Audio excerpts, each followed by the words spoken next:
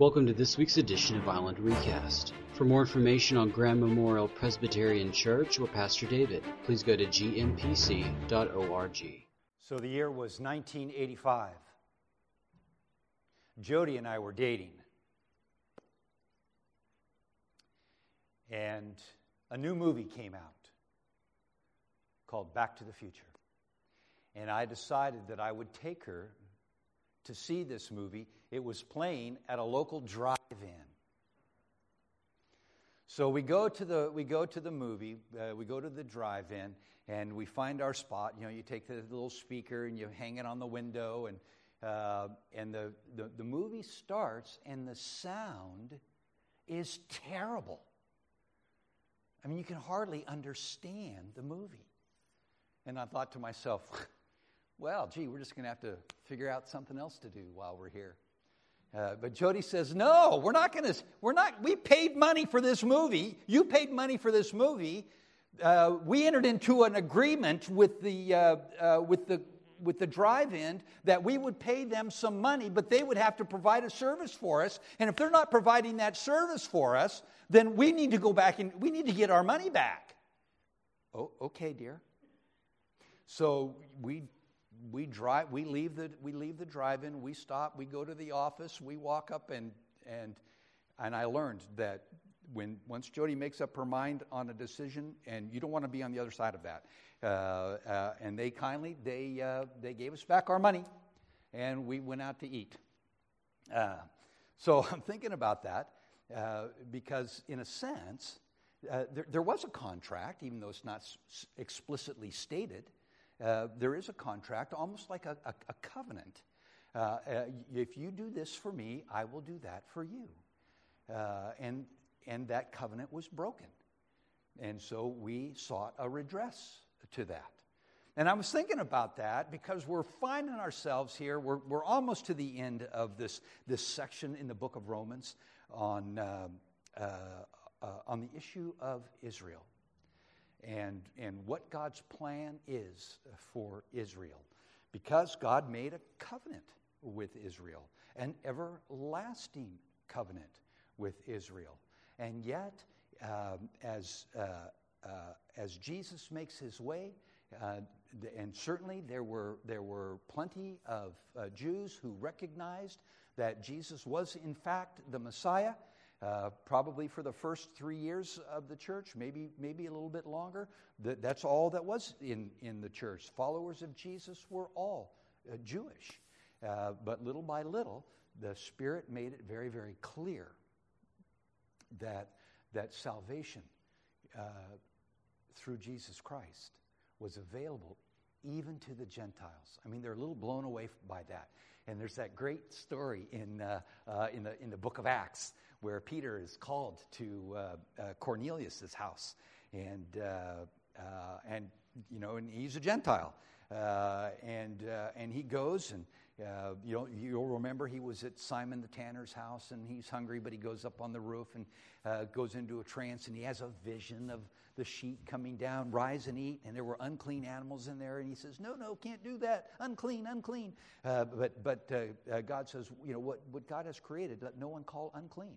He's scratching his head, and then the Lord said to him, hey, there's some Gentiles that are coming for you, go with them. And so he goes with them, and Cornelius talks about this dream that he has, and Peter is just scratching his head going, well, now it's really clear to me that salvation through Jesus Christ is available.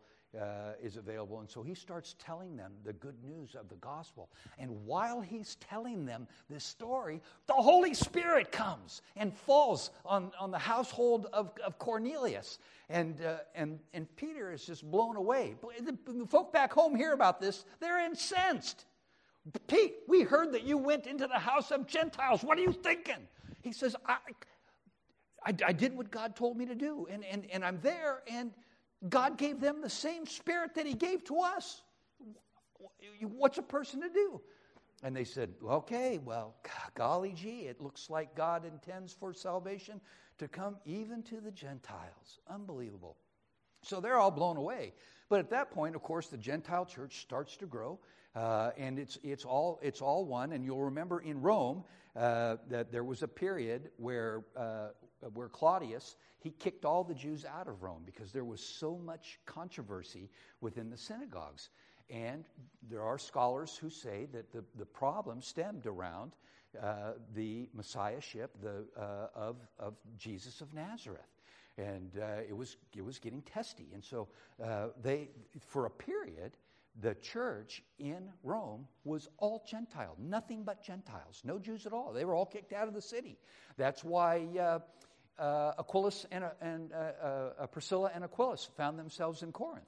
And you'll remember, because you're all Bible scholars, that Paul hung out with them while he was in Corinth. They were tent makers. He was a tent maker. But then eventually they were able to go back to Rome, and the integration of the Gentile background believers and the Jewish background believers was a little tense. Questions over the law, and we've dealt with that these past couple of weeks. But then Paul is wrestling with the fact that not all the Jews embraced this good news. And so what is God's plan for the Jews? So if you have your Bibles, please open them to the 11th chapter of the book of Romans. And last week we talked about the branches and the wild branches that are grafted in. Those are the Gentiles that got grafted into that root. And that root, of course, Jesus. Remember in John 15, Jesus says, "I am the vine, you are the branches. My Father is the gardener." And he prunes the branches that don't produce fruit. And remember, you can do nothing unless you abide in me. And that idea that there is a root that is true Israel. And Paul talks about that in the last chapter, that not all Israel is Israel. What does he mean by that? That there are always going to be people, even within the nation of Israel, who reject God while always maintaining a witness. There are always 7,000. That was what God told to Elijah. And of course, Paul testified to that. We talked about that last week, or was it the last couple of weeks, that there were God always leaves for himself a witness. 7,000 that will not bow the knee to Baal. That is the Israel that is within Israel. And so, as we move forward, and I had this great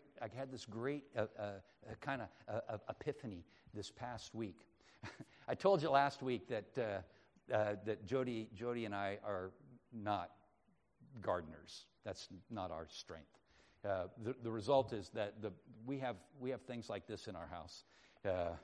This is a philodendron, and these guys are so forgiving. They're a very forgiving plant. But the plant is one thing, but it's planted in soil. You see the soil, and there's a sense in which what I realized this week is that the nation of Israel is the soil. God called and chose the people of Israel to be the people through whom he would reveal himself. Remember, we heard that this morning, that a Redeemer would come to Israel. Read that in the 59th chapter of Isaiah. That I'm kind of looking at Israel as a nation, as the soil. And the 7,000 that will not bow the knee to Baal is the plant that is growing in that soil.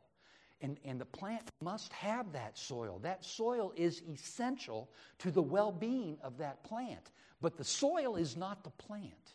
So just kind of keep that in the back of your mind. Here, I'll set this. Where do I want to set this? I'm going to set this right up here on that, so you can have that visual. Okay. So, verse 25. I do not want you to be ignorant of this mystery, brothers and sisters, so that you may not be conceited. Now, I just want to take a little bit of time right there. Is he saying that the ignorant are conceited? He doesn't want us to be ignorant. which means that we need to study the Word. It means that we need to understand what's going on, what God is doing, even though we will never have all of the answers. God will give us enough answers to enable us to trust Him for the ones that we don't have. If you have a question about faith that you don't have an answer for, you take that question mark and you just hang it in the closet in the back of your mind and just live with the tension. And every now and then go back and review those questions. And every now and then what you'll discover is some of those questions have, the question mark has elongated into an exclamation point. Ah, now I understand. There'll still be some questions back there. But we need to continue studying the Word of God so that we can understand who God is and so that we can understand who God wants us to be as we seek transformation into the image of Jesus Christ. And when we know these things, then we will not be conceited. Christians should never be conceited. Whether Jewish background or Gentile background, there is no place for arrogance and conceit within Christianity at all. We should be known as people of grace and compassion and mercy and understanding. We should be gentle and respectful with all people. Ignorance, conceit, arrogance should never be attributed to the followers of Christ. I do not want you to be ignorant of this mystery, brothers and sisters, so that you may not be conceited. Israel has experienced a hardening in part until the full number of the Gentiles has come in. Now just sit with that for a minute. Israel has experienced a hardening of the heart until the fullness of the Gentiles come in. God has a plan. And God is using the nation of Israel, the soil, if you will. There is a partial hardening, because as we see, there is still a plant that is growing within that soil. That Israel within Israel still exists. But God, in His wisdom, in His discernment, caused a partial hardening in the heart of Israel as a nation so that the Gentiles might be brought in, that we might be grafted in, the wild branch grafted into the natural branch. And so the question is, well, what does that mean? What is the full number of the Gentiles? And when will that happen? Israel has experienced a hardening in part until the full number of the Gentiles has come in. And so all Israel will be saved. All Israel will be saved. As it is written, the deliverer will come from Zion. He will turn godlessness. He will turn godlessness away from Jacob. And this is my covenant with them when I take away their sins. At some point in history, what I think Paul is telling us here is that at some point in history, we are going to reach a tipping point. And that tipping point is going to occur when the full number of Gentiles has come in. Now, I don't know what that is, and I don't know when that will be. But at that point, there is a tipping point, a partial hardening until the fullness of the Gentiles comes in. And so when the fullness of the Gentiles comes in, there's going to be a pivot in the future of Israel. And at that part, the partial hardening is going to be removed. And I think what we are going to see at that time is an incredible movement within the observant Jewish community embracing Jesus Christ as their Messiah. So people say, well, we're in last times, Pastor. We have war and rumors of war. There are plagues and there's famines and there's natural disasters and all the signs are there. Jesus has got to come back anytime now. People are waiting for the temple to be rebuilt. Another sign. For me, the sign that I'm looking for is the day of when the full number of the Gentiles have come in, and the partial hardening of Israel is removed. Because in that moment, okay, pay attention here, in that moment, there's going to be a sunrise within the nation of Israel. And they are going to see the sun, S-O-N. I love what C.S. Lewis says. I believe in the sun not because I see it, but by it I see all other things. That's what I'm waiting for, and that's what I believe is going to happen. When the fullness of the Gentiles come in and the partial hardening is removed, there will be a sunrise within the nation of Israel, within that soil, and what we're going to see is the natural branches grafted back in. But we can't forget that God's covenant with Israel is transactional. So if we want to know what the future holds for Israel, we have to go back into the past, back to know the future. And so that's the passage that and this is interesting, and there's, at least I think it's interesting. When Paul quotes from Isaiah, he says the deliverer will come from Zion. But if you were paying close attention when Wesley read, verse 20 in chapter 59 says the Redeemer will come to Zion. Which is it? Will the Redeemer come to Zion, or is the Redeemer coming from Zion? Yes. The to Zion is looking forward to the coming of the Messiah. The from Zion is recognizing that the Messiah has already come. But let's go back to that Isaiah passage. Listen to this. The Redeemer will come to Zion, to those in Jacob who repent of their sins. Repentance is a function of the covenant that God has made with Israel. So now we go back to Romans chapter 11, 28. As far as the gospel is concerned, the Jews who have yet to receive Jesus Christ as their Lord and Savior, they are enemies on your account. But as far as election is concerned, they are loved on account of the patriarchs. For God's gifts and His call are irrevocable. God's gifts and His call are irrevocable. God's heart is always toward those whose heart is toward Him. So how do we understand that when it comes to the Jews and what the future of the Jews, what the future holds for the Jews? In order to understand what the future holds, we need to go back to the past to read exactly what that covenant said.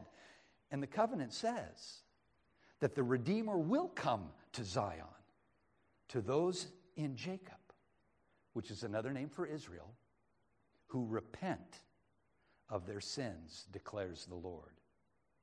As for me, this is my covenant with them, says the Lord. My spirit is on you, and the words that I put in your mouth will not depart from your mouth, the mouths of your children, or from the mouths of the descendants from this time on and forevermore. Amen. That's the remnant. That's the plant. That's the plant that is in the soil which is the nation of Israel. That plant cannot survive without the soil. The plant cannot survive without the soil. Just as you, who were at one time disobedient to God, have now received mercy as a result of their disobedience, so too now they have become disobedient in order that they too may now receive mercy as a result of God's mercy for you. For God has bound all people over to disobedience so that He may have mercy on all of them. That God may have mercy on all of them. So you see, through the coming of the Messiah, what do we recognize? Well, we recognize what was clear throughout the nation of Israel, that we can't do it in and of our own strength. Remember, we talked about that a couple weeks ago, the bad news. That's the bad news. The good news is that God has provided a way. God has provided a way.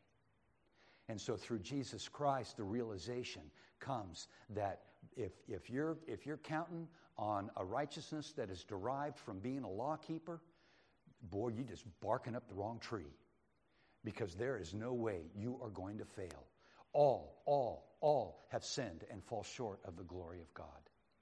And it is when we recognize that, then we can receive from God His grace and His mercy. So at that point, we're going to see in the fullness of time, the fullness of the Gentiles, God's promises and His call are irrevocable for those who remember, the covenant that He made was conditional.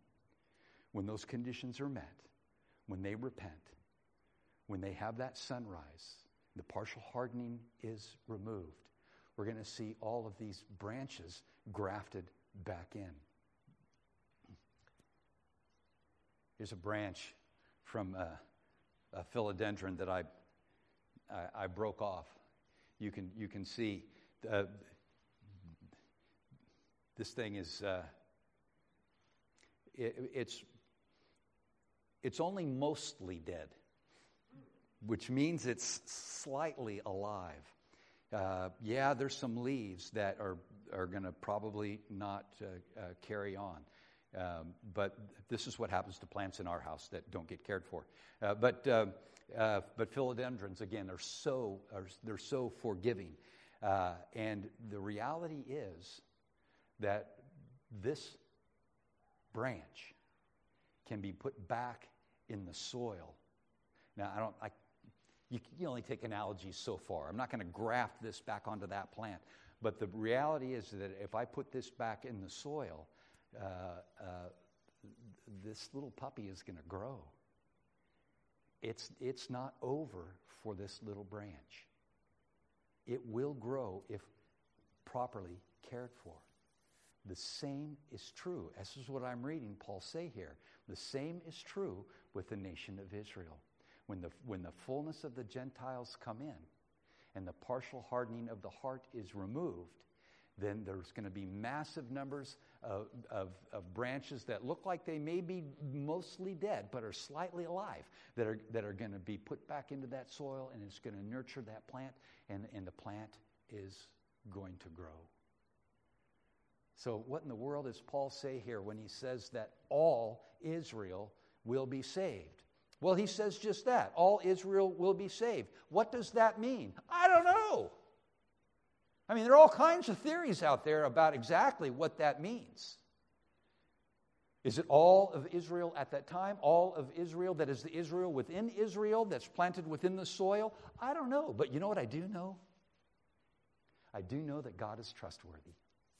And I do know that God always does the right thing. I love the answer that Dallas Willard gave when somebody asked him, who do you think God's going to let into heaven? And Dallas said, everyone He can.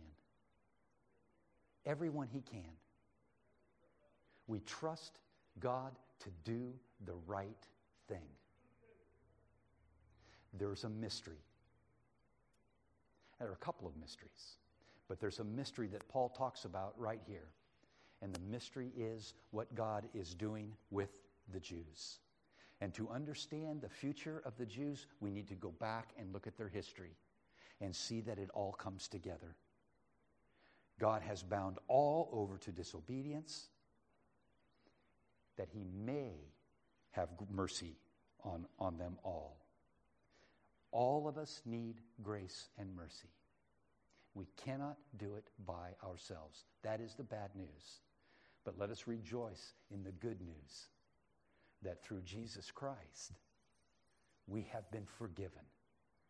And we have been granted entrance into the kingdom of God and the abundant life that is ours through the Holy Spirit.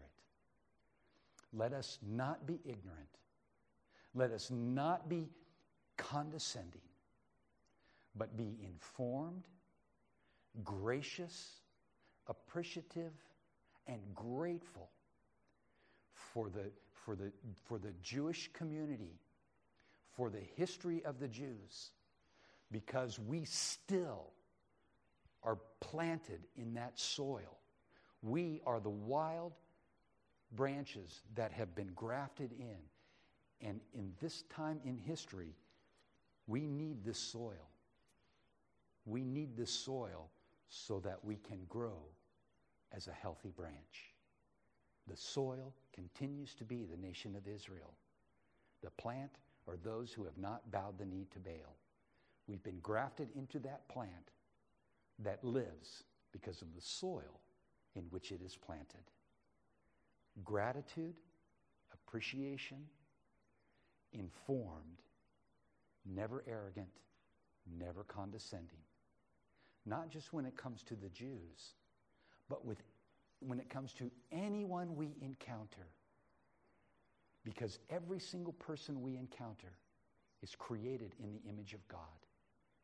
And as an image bearer, we need to respect them. And we need to appreciate what God is doing in their lives. Because just as we were once wild branches, they too have an opportunity to be grafted in. As Christians, no arrogance, no condescension, but informed, gratitude, appreciation for the grace and the mercy that is ours through Jesus Christ. Pray with me. Thank you for listening to Island Recast. For more information, please go to gmpc.org. Everybody wants to know what the future holds.